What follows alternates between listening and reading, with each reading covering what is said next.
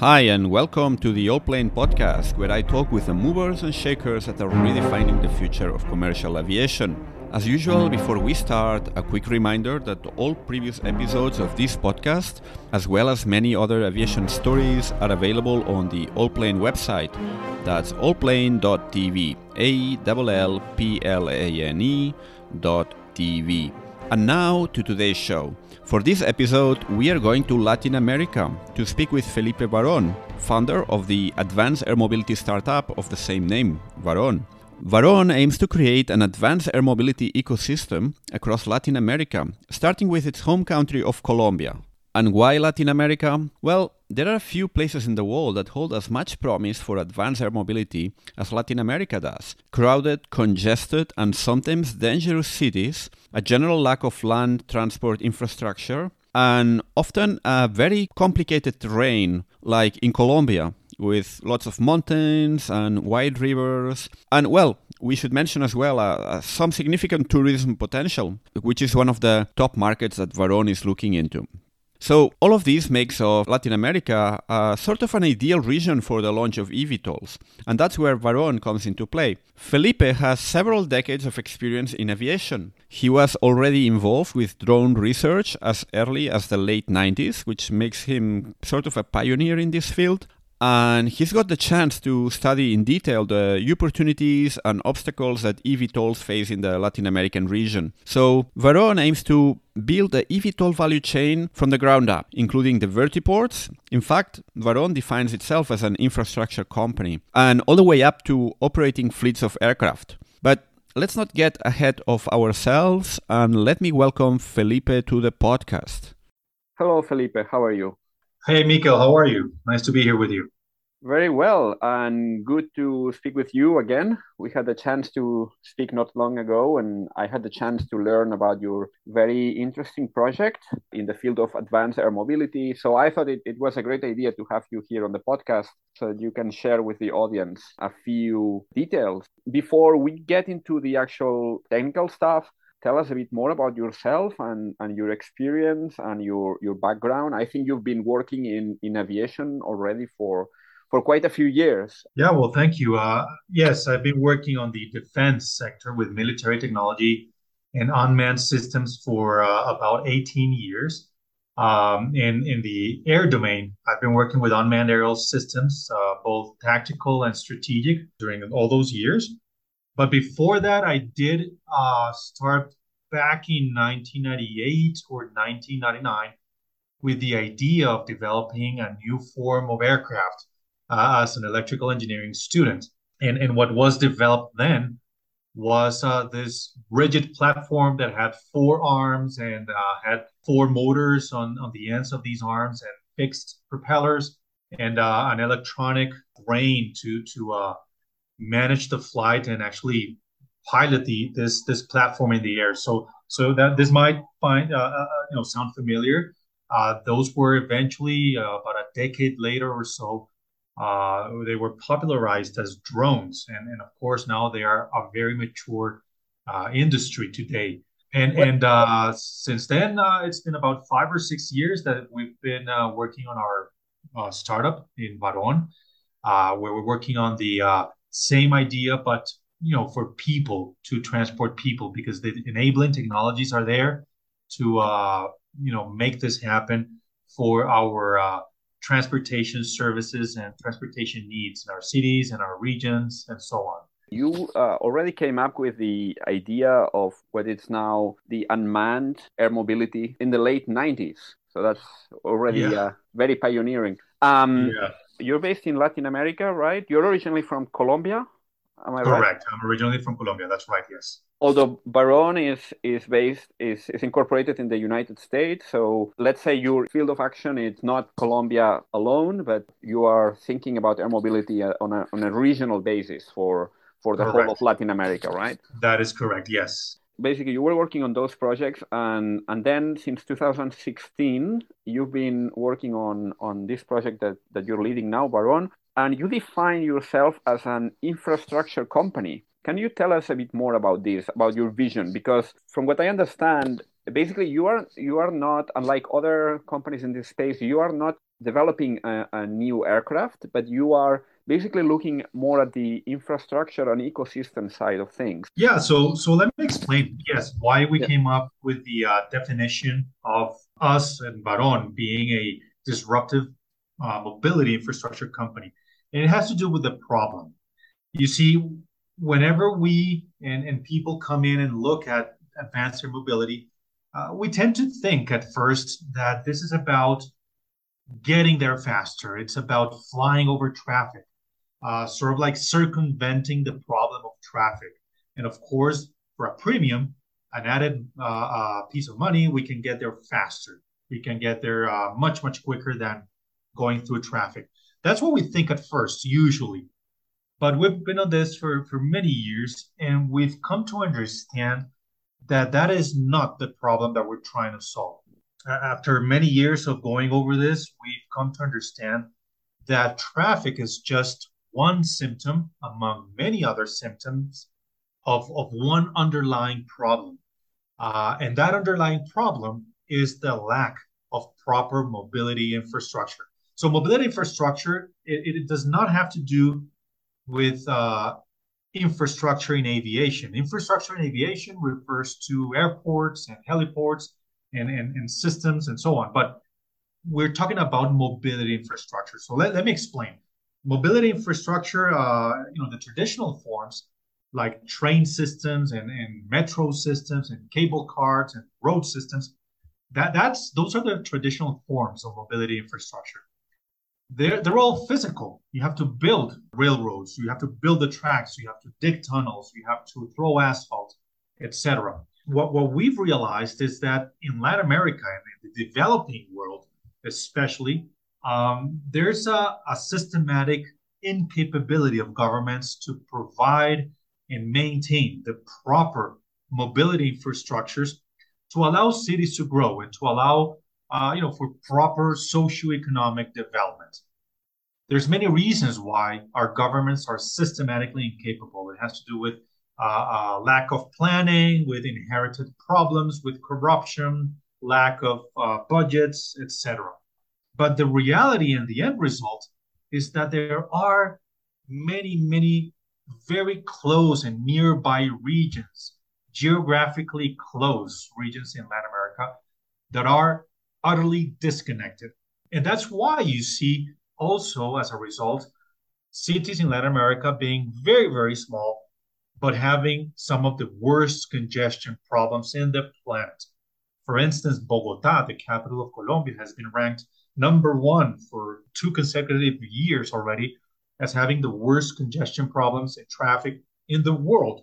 Wow, I didn't know that. These cities, yes, and these cities in Latin America are very, very small, probably not more than 20 miles across overall, the entire urban structures. Quite big in terms of population, though. I mean, Bogota must be very, very congested. A few million people, right? And absolutely, a few million people, Bogota, yeah, 8 or 9. And then you have, I mean, in places like Brazil, you have several cities that are, well, Sao Paulo, maybe it's maybe 18 million or something like that. Mexico, 20 million or maybe more. I don't know, but yeah. That's right. And I was going to say that the urban sprawl situation in Latin America it's tremendous. There's no urban sprawl in Latin America, unlike the developed countries, the developed world in general. So we realized that was the underlying problem, and that traffic itself is just one symptom among many other symptoms in the different layers in the mobility problem, where we have very defectuous road systems. We have air quality problems. We have other layers that you do not see in the developed world, such as criminality layers. We have inaccessibility layers. So the overall mobility problem in Latin America is tremendous. It's so profound that it impacts socioeconomic development in a very, very clear manner. That is actually one of the bottlenecks for socioeconomic development, the lack of this proper mobility infrastructure. So here we come and we say, listen, we can take this new technology, all these new technologies in advanced air mobility, we can bring that legacy from aviation down to the micro world, And that legacy is the fact that we can generate connections without needing to build anything in between. So we don't need to throw asphalt or dig tunnels or build bridges to connect points and parts of regions, and someday connect parts and suburbs, and eventually generate connections inside cities, inside existing urban structures. And that's the legacy, that we do not have an associated cost per mile, unlike traditional forms of mobility infrastructure. And that's why we see ourselves as a mobility infrastructure company and not an aviation company.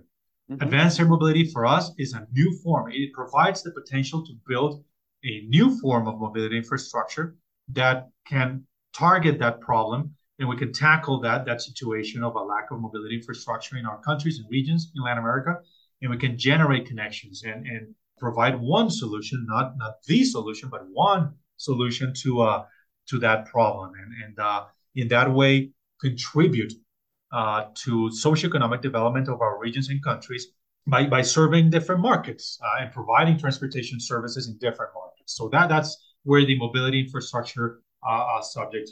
When you mention infrastructure, in practical terms, what are we talking about? Are we talking about the vertiports? Are we talking about air navigation, about charging stations, about all together, even thinking here about the actual operation of the air services? What's the scope of the project, and what parts of this value chain Varon is aiming to be involved in? That's the main question, actually, and that's a great point. So the mobility infrastructure that we're developing involves the three main components of the operation. So it's the overall operation, the entire operation, with which we can set out to provide transportation services to both private and public customers. So the three components are, number one, our vertiports. We are developing and we intend to have Varon vertiports. Number two, it's our airspace architecture. We are developing the entire concept of operations, and that involves an airspace architecture, which is the equivalent to the train tracks in a metro system. So it's these virtual structures connecting our vertiports through the low altitude airspace over our regions, our suburbs, and someday over our cities. So these structures that are virtual, of course, they are not physical, connecting our vertiports. And number three, it's our fleet of aircraft. Our fleets of aircraft are going to be flying through that airspace architecture. The traffic will be orchestrated with the systems that make up the entire architecture. And with those aircraft, just like any airline, we'll have different types of aircraft, depending on the business model, depending on the location where the operation is happening, and depending on the configuration that is required for the specific market. So it's three components: our vertiports, our airspace architecture, and our fleets of eVTOL aircraft, or electrical vertical takeoff and landing aircraft. Those three components and the overall operation, that's what we're calling a new form of mobility infrastructure. In a way, it reminds me a little bit like the early days of railroads, where you had railroad companies that they actually build the tracks and they run the trains and yes, they run the stations. Let's say you open up like a network of vertiports. Are you envisaging this to be sort of like an exclusive infrastructure, or could be later open to other operators? Just saying this because I don't know how big it's going to be. Obviously, well, we're going to start very small. Yeah, we have a big projection of being, of course, a large operator. But of course, our initial business models are in the tourism market. Because we've identified that to be the starting point, the point of entry for advanced air mobility in general. So these operations are going to be very, very local, very small, and very, very confined. There's many reasons for that. Also, the safety aspect of it and the regulatory aspect of it. So very small operations. Eventually, we intend to grow, of course.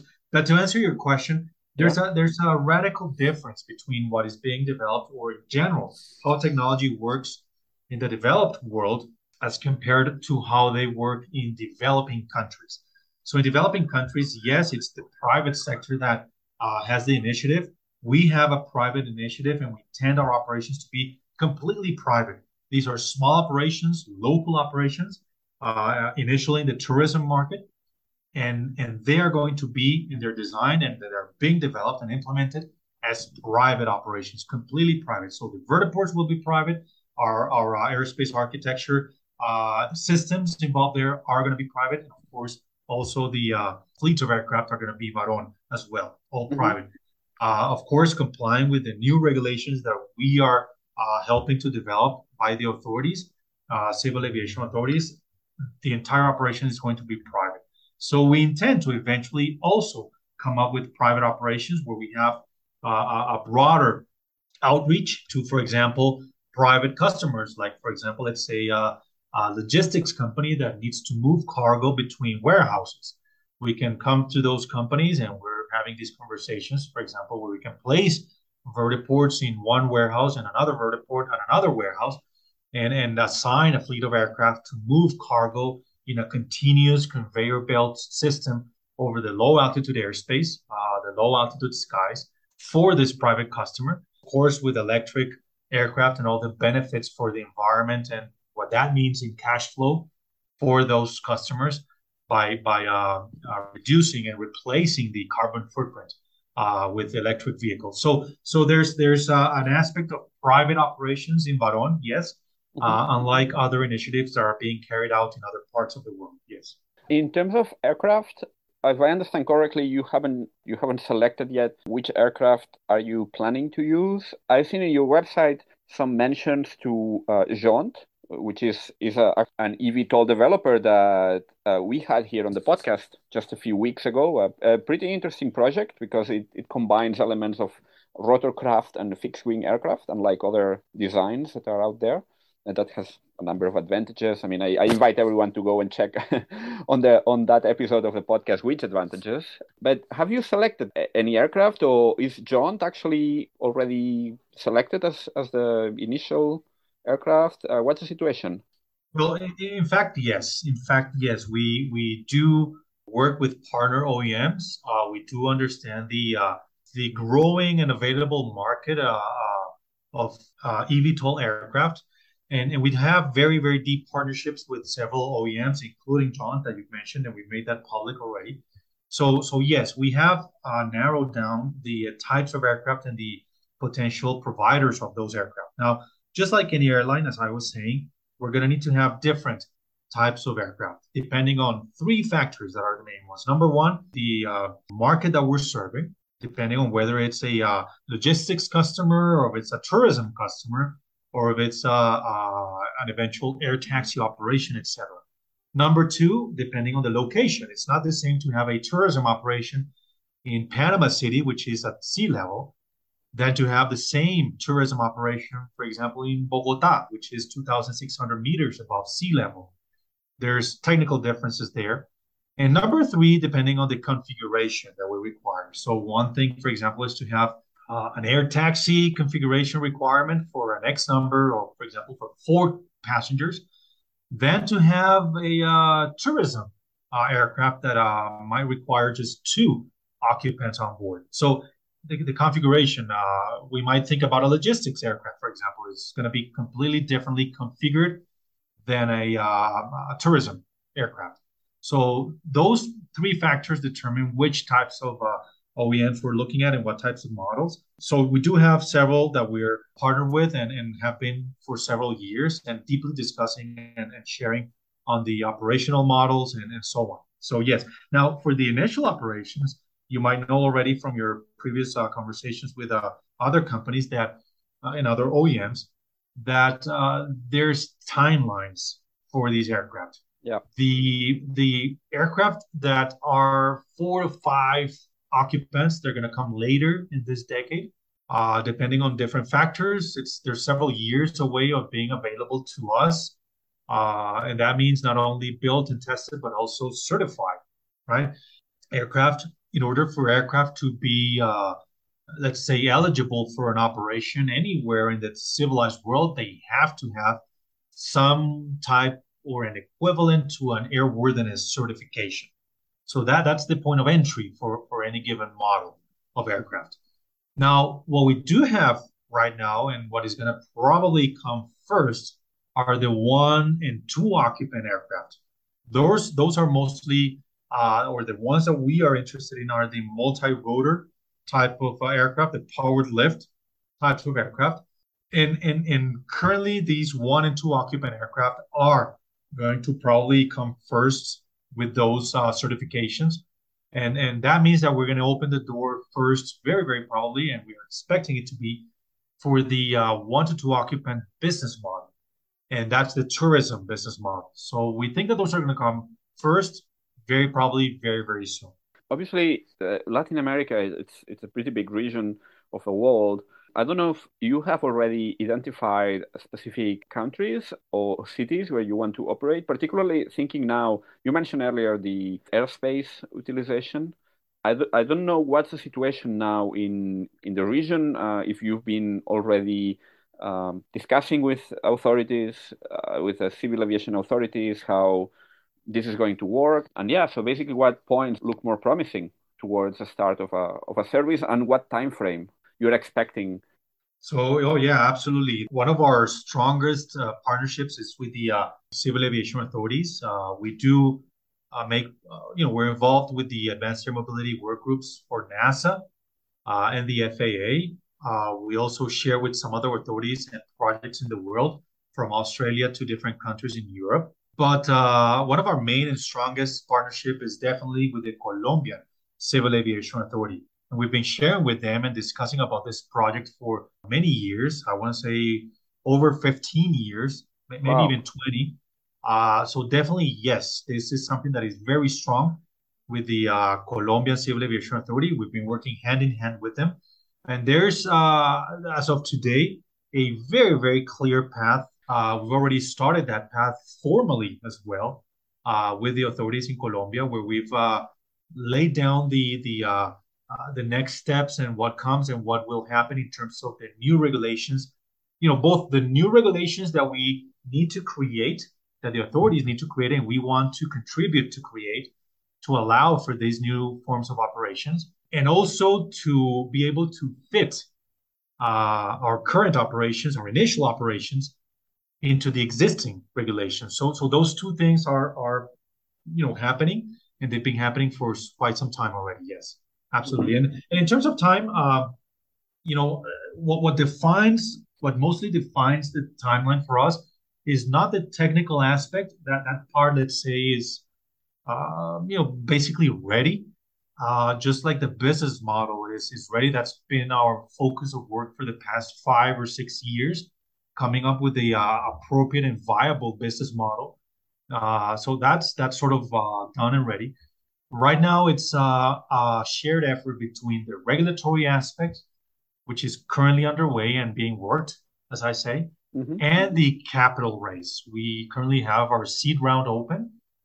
We've already started receiving investments in, and that's great for us, because that's what actually frames and will allow for us to start executing those initial implementations, those initial operations here in Colombia, in the city of Cartagena, which was chosen for the implementation of our initial operations. And hopefully we're expecting that to happen, and it's planned for 2023, but dependent, of course, on the capital raise mostly and the regulatory work that we're carrying out right now. 2023, that's like next year. Yes. That's Yes. pretty soon. And do you expect then to have eVTOLs flying by then? Because I don't think any of the eVTOLs currently under work is going to be ready by that early. Or you refer to actually starting to kind of set up the environment or the ecosystem for this to happen at a later date?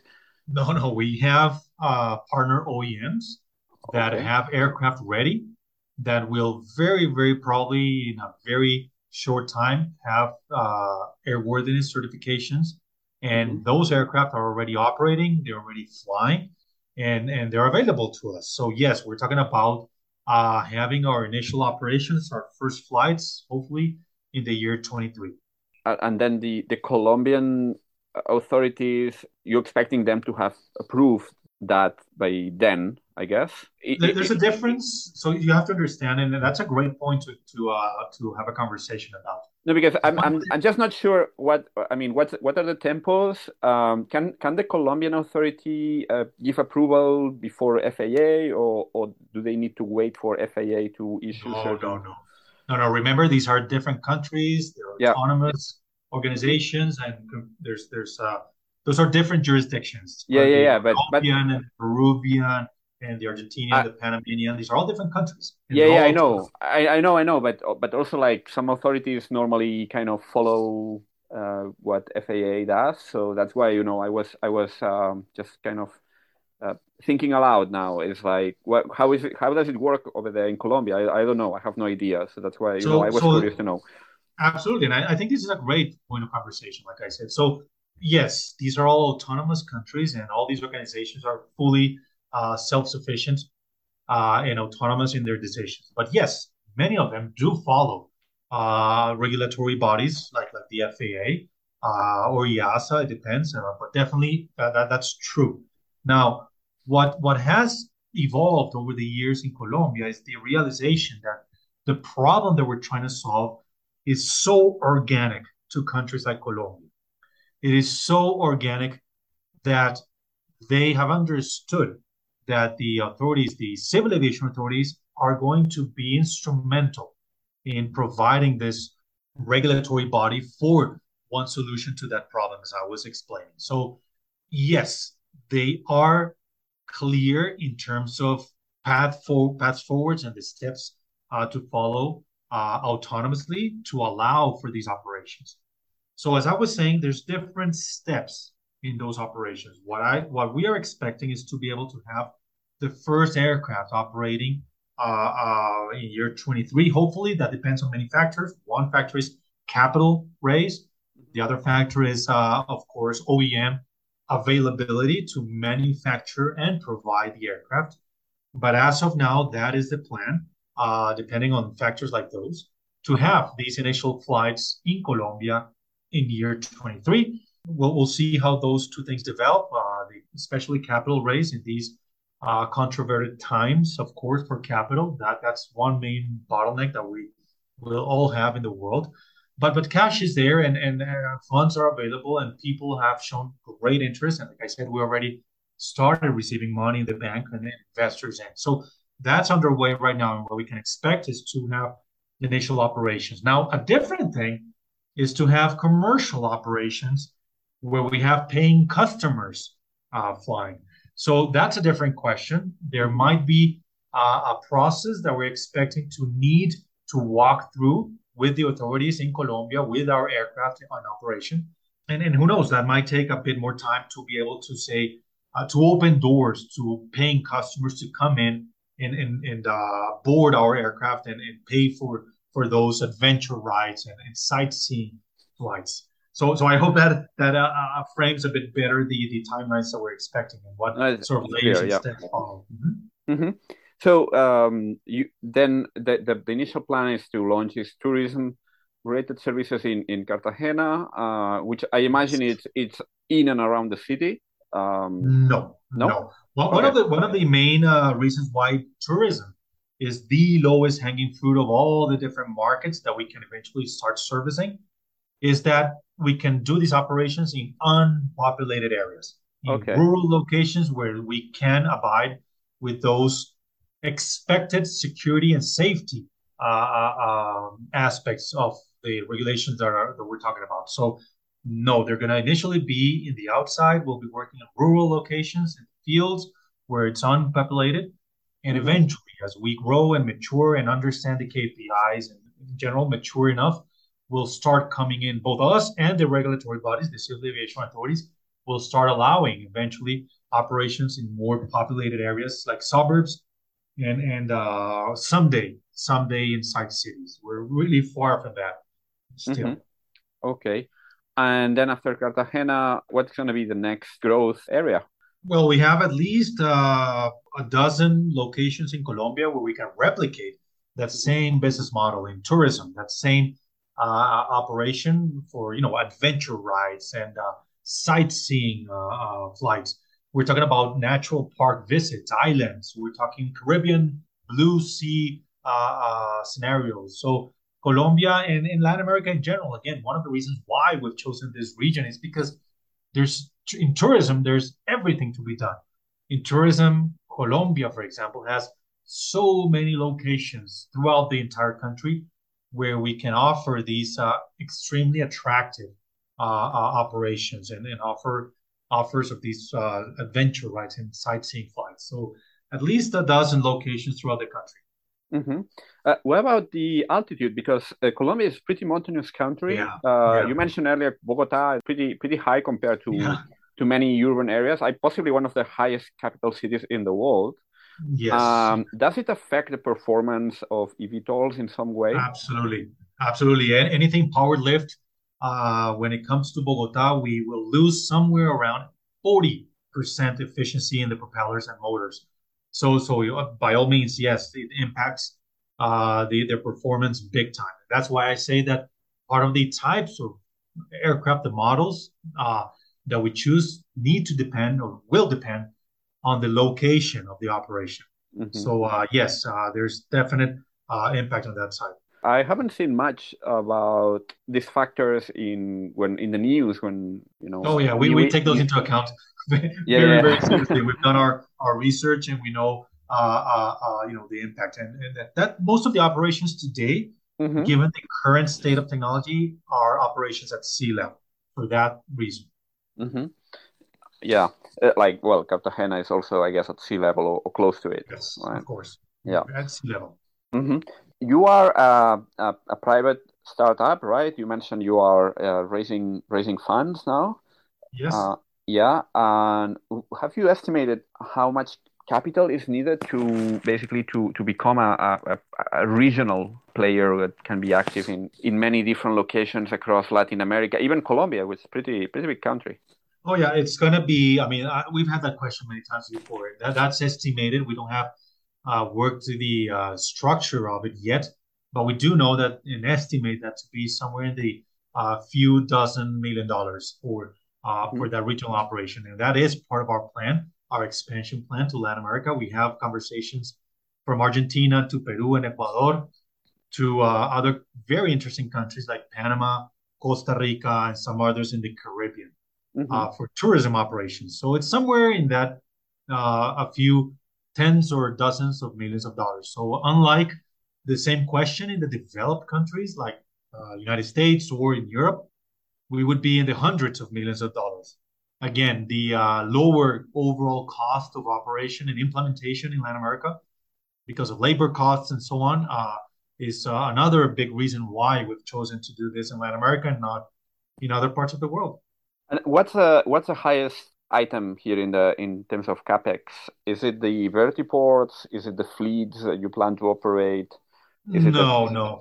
It's mostly it has to do with physical assets, of course. On the capex side, it has to do with OPEX as well. There's an operational expense part mm-hmm. of it that is quite heavy, but it does not involve the aircraft. Eventually, like any airline and everything in aviation, these aircraft are going to need to be acquired by a long-term lease or some sort of financial vehicles that don't involve capex. It's the only way that we can eventually make this mobility infrastructure mm-hmm. OPEX leaned and not capex, like traditional forms of mobility infrastructure where you need to throw asphalt and build tracks. That's heavily relying on capital expense. We need, in order to have an impact, our mobility infrastructure to be highly relying on operational expenses, and that means that the aircraft need to be acquired on lease vehicles or something equivalent. And in this case, I guess there's an extra element here is that the technology is expected to evolve pretty quickly, I guess, in a matter of years. So I guess we can expect that the different generations of eVTOLs to be succeeding each other pretty quickly, more than commercial aircraft that for the last few decades pretty much have been just incrementally improving, but not like radically changing, right? Yeah, we do expect, and we're seeing this explosion of OEMs and offers and designs and vehicles. It's happening, and the technologies will probably become quite incumbent. Just like drones, just like, the small commercial drones mm-hmm. are quite popular and common today. They did not used to be that way some 15 or 18 years ago. So, absolutely. We expect this to be the same case in the manned aircraft for our industry, and that is part of the expected massification of urban air mobility and of course regional mobility in general. Yeah. Felipe, tell me a little bit about what's the reception you are getting in the investment community about these plans, about developing this network of advanced air mobility infrastructure in Latin America. What do people tell you? And I'm just curious about what's the general investor sentiment towards these type of ideas? Well, I can give you just a very recent, I can share a very recent experience because we just opened our seed round only just a few months ago, and we've been talking with many, many very interested parties. We're mostly interested on angel investors at this moment, the type of people who understand this space. This is something that is not easy to understand for a newcomer. It's a concept that is currently being developed, so it is not an operational system just yet.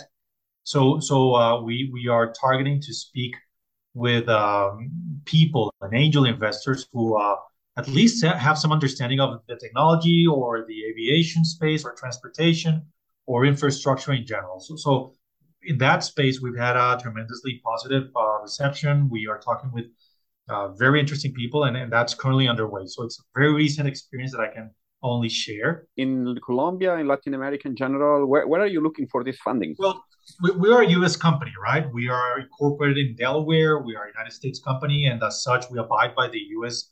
Laws and regulations, and that was made so that we could approach, among other things, so that we could approach the U.S. investment community. And we are talking to investors in the United States, European, and internationally in general. So the fact that we're implementing Latin America is a different thing. It's because of the opportunity that we see in the market that is there to develop. We do have some conversations with Latin American investors as well, of course, but we're mostly interested in the U.S. investment community. And where do you see in this going later after the tourism market? What other markets do you see promising in Latin America? I mean, I'm asking this because I know, for example, for helicopters, some Latin American cities, like in Brazil, for example, because of many of the issues that you mentioned earlier, like security and insufficient infrastructure, traffic jams, etc., etc. So do you think this could be potentially advanced air mobility could replace helicopters in many of these missions? So, well, the problem is true, but actually, maybe just two cities in Latin America are good markets for helicopters and have developed the helicopter industry, and it's Sao Paulo and Mexico City. The rest of Latin America, which shares the underlying problems, they're not good markets for helicopters. They're very, very niche in Latin America. And the reason is that... Sorry, somehow I had this idea that Bogota might be also quite a big market, but maybe I'm wrong. No. Okay. Yeah. There's hardly no helicopter transportation inside Bogota. Maybe some very, very niche operations, and it's the same for almost every other city in Latin America. Just Sao Paulo and Mexico City. And the reason for that is the cost. Simply the cost. The helicopter has proven, if you look at it from outside the box, from really, really outside the box, the helicopters have proven to be, great machines. We love them. We understand them, and we dream with these machines. But they've proven, and this is something very unpopular to say, but I think it's true, that they've proven not to be a good solution for humanity's needs. Humans, humankind, and the actual needs that we have require a more massive, more approachable technology that allows for massification. That's where these new types of aircraft, the eVTOLs, come in because of the simplification. Something equivalent to what happens when you compare a regular car, an automobile, with an electric automobile, where you have the removal of many, many systems that make the vehicle simpler, not yet cheaper. We know that, but we're going to eventually get there. It's something very similar what happens with eVTOLs. We're removing in concept a tremendous amount of complexity from helicopters, hydraulic systems, pneumatic systems, mechanical systems, and so on, and converting all those into basically software complexities. These are computers taking over the flights of these machines. So a human being would probably not be able to pilot these machines, but these multi-rotors are being piloted by computers now. So it's software complexity. That does not necessarily make them cheaper yet, but again, we're gonna get there because the underlying nature of these aircraft is a simpler nature. All these aircraft are just electric motors, fixed propellers, and batteries with computers on board. That's it. They don't have any of those other complexities of the current fixed wings and especially the rotor wing type of aircraft that are tremendously complex. So we're expecting these aircraft to be more accessible because they're both their manufacturing costs, then their operational costs, and their maintenance costs. The maintenance, repair, and overhaul costs are going to need to be lower. So we're expecting these to be more approachable and the business models to be way, way more massifiable than those with helicopters. So yes, we're expecting to get there. Mm-hmm. I don't want to leave your other question, which are the markets. We've identified, Miguel, 8 markets that we can service with our mobility infrastructure in place, with the same mobility infrastructure. And they range from the later ones that are like agriculture markets and law enforcement and military government markets, and public transport, and air taxis, of course, which is probably going to be the last one of all because of the tremendous complexities in that, and we can dig into that if you wish.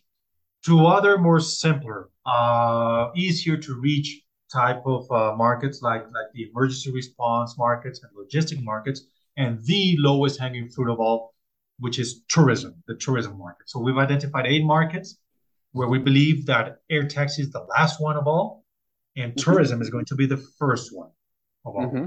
What about the electricity component? What's the landscape for renewable energy generation in Latin America? Thinking now about all the environmental footprint, because obviously eVTOLs, as they are electric, they are marketed as a greener alternative, but ultimately the electricity has to come from somewhere. I don't know what's the landscape right now, and how is the investment shaping renewable energy generation in Colombia and in Latin America more generally? Well, so those of us who are working on new forms of mobility, we want to understand the bigger picture. Mm-hmm. We need to look at the bigger picture, and the bigger picture is something that in the automobile world is called the well-to-wheel effect. So it's not just looking at the vehicle itself, the automobile, which is the wheel part of it, but is looking at the entire chain, and that involves where the energy comes from. That's where the well, like an oil well. That's where do we get our fuel and our energy from? So it's the entire landscape. And yes, the energy side of it is tremendously important for us. In Varon, we have an energy director for that reason. It's a director who has a lot of experience and is really well known in the oil and gas and in the energy regulatory world. So it's because there's 2 aspects that we need to tackle. One of them is the acquisition of energy for us. We of course will have highly energy consuming vehicles that need to be charged. These batteries need to be charged, and these are powered lift aircraft. This means that they're highly inefficient, right? They don't have wings like these airfoils that make flights so efficient. Because of the nature of the markets that we need to serve, we need to have powered lift aircraft. So that lack of efficiency on the energy side of these powered lift aircraft is compensated by the value that the entire system brings to our markets. So the question of how to charge or where to charge from, where we're gonna get these energy sources from is tremendously important for us, and that's the first aspect. The other one is the carbon footprint. What sort of value we're offering our customers. And countries like Colombia are a tremendously positive environment where to work these 2 questions. On the first one, the energy source, Colombia has advanced a lot in new forms of alternative energy generation. For example, from hydrogen projects down to solar projects that are currently being developed today, and the potential as an equatorial country of having very, very good sources of energy on that on those sites, to the regulatory developments of how to be able to tackle the existing grids and profit from having energy assets and self-generating assets on our vertiports. So it's a very positive environment on the generation side. Another aspect is, for example, the hydroelectric aspect of Colombia. It's a very interesting thing. It's about, unlike the United States or countries like Japan, where just a very, very few percentage of the energy is produced with hydroelectric, which is considered to be a very clean source of energy. I think it's 3% or something in the United States. I'm not sure, but something on that vicinity. Colombia has somewhere around 70% of the energy on its grid produced by hydroelectric. Wow, that's so quite the a lot. the entire well-to-wheel aspect of it, the bigger picture, is very promising in countries like Colombia. Then we have the other aspect, the carbon footprint, the benefits that we're intending to offer our customers. We need to be able to offer value to our customers. Otherwise, we don't have a viable business model. And part of that value comes from the carbon footprint aspect of the value chain that we're offering. So it's not just getting there faster. It's not just flying boxes or people faster over traffic. It's about how do we replace trucks with internal combustion engines that produce greenhouse gas emissions and other pollutants like the PM3 and PM4s and so on, PM5 emissions that hamper the quality of air in countries like Colombia, for example. I don't know if you're aware, but we had confinements in Colombia in big major cities like Bogota, like Medellin, before the pandemic. The year before, 2019, there were confinements in our cities. The cities were closed because of poor air quality. And about 30% of the emissions come from mobility in general. Other percentages come from industry and so on. So how do we propose to our customers, like logistics companies, like tourism companies, like other private and public organizations, that we can replace those vehicles by way faster vehicles over the air, of course, and electric vehicles at the same time? And how does that new value in the carbon footprint reflect to our customers in cash flow efficiencies, in tax reductions? And Colombia, again, has quite an advanced regulatory aspect on that side as well. So as you can see, the entire environment on the electrical aspect for Varon is really important. We really pay attention to that.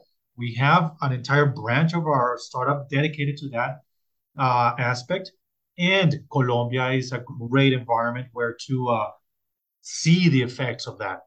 And again, that's another reason why we have chosen Colombia. For people that want to learn more about what you guys are working on, maybe investors, maybe people that are interested in what's going on in this space in the region, for people interested in aviation in general, what sort of channels, resources would you suggest? I remember you show me you've been developing a sort of immersive kind of showroom where you're showing what you're working on, sort of metaverse type of thing. I don't know if that's publicly available yet, but I know you guys have been working quite a lot on showcasing this vision that you have for the region. So, where can people find out more about this? That's exactly it. I appreciate the opportunity to tell your audience that anybody who is interested is welcome to not only visit our website, varon.aero. We have everything right there at varon.aero. You can get in touch with us and you can write us anytime, and we share and receive a lot of communications from people all the time. We have a lot of content at varon.aero. And what you're talking about is our vision center. We have, in effect, we have developed an immersive 3D environment that anybody can visit from their computers at home. Any that they need is just a good computer with good speed and a good speed Wi-Fi communication or landline to the internet.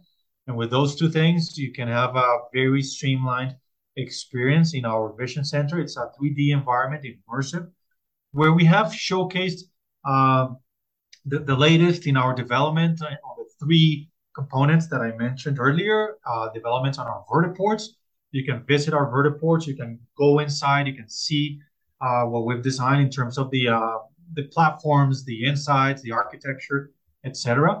You can see content about our airspace architecture. You can watch simulations of aircraft flying through our airspace architecture and how we've envisioned these structures to exist in the low altitude skies over our regions and our cities someday. You can see a lot about also the our aircraft, our partners. You mentioned Jaunt. We're very strongly partnered with Jaunt.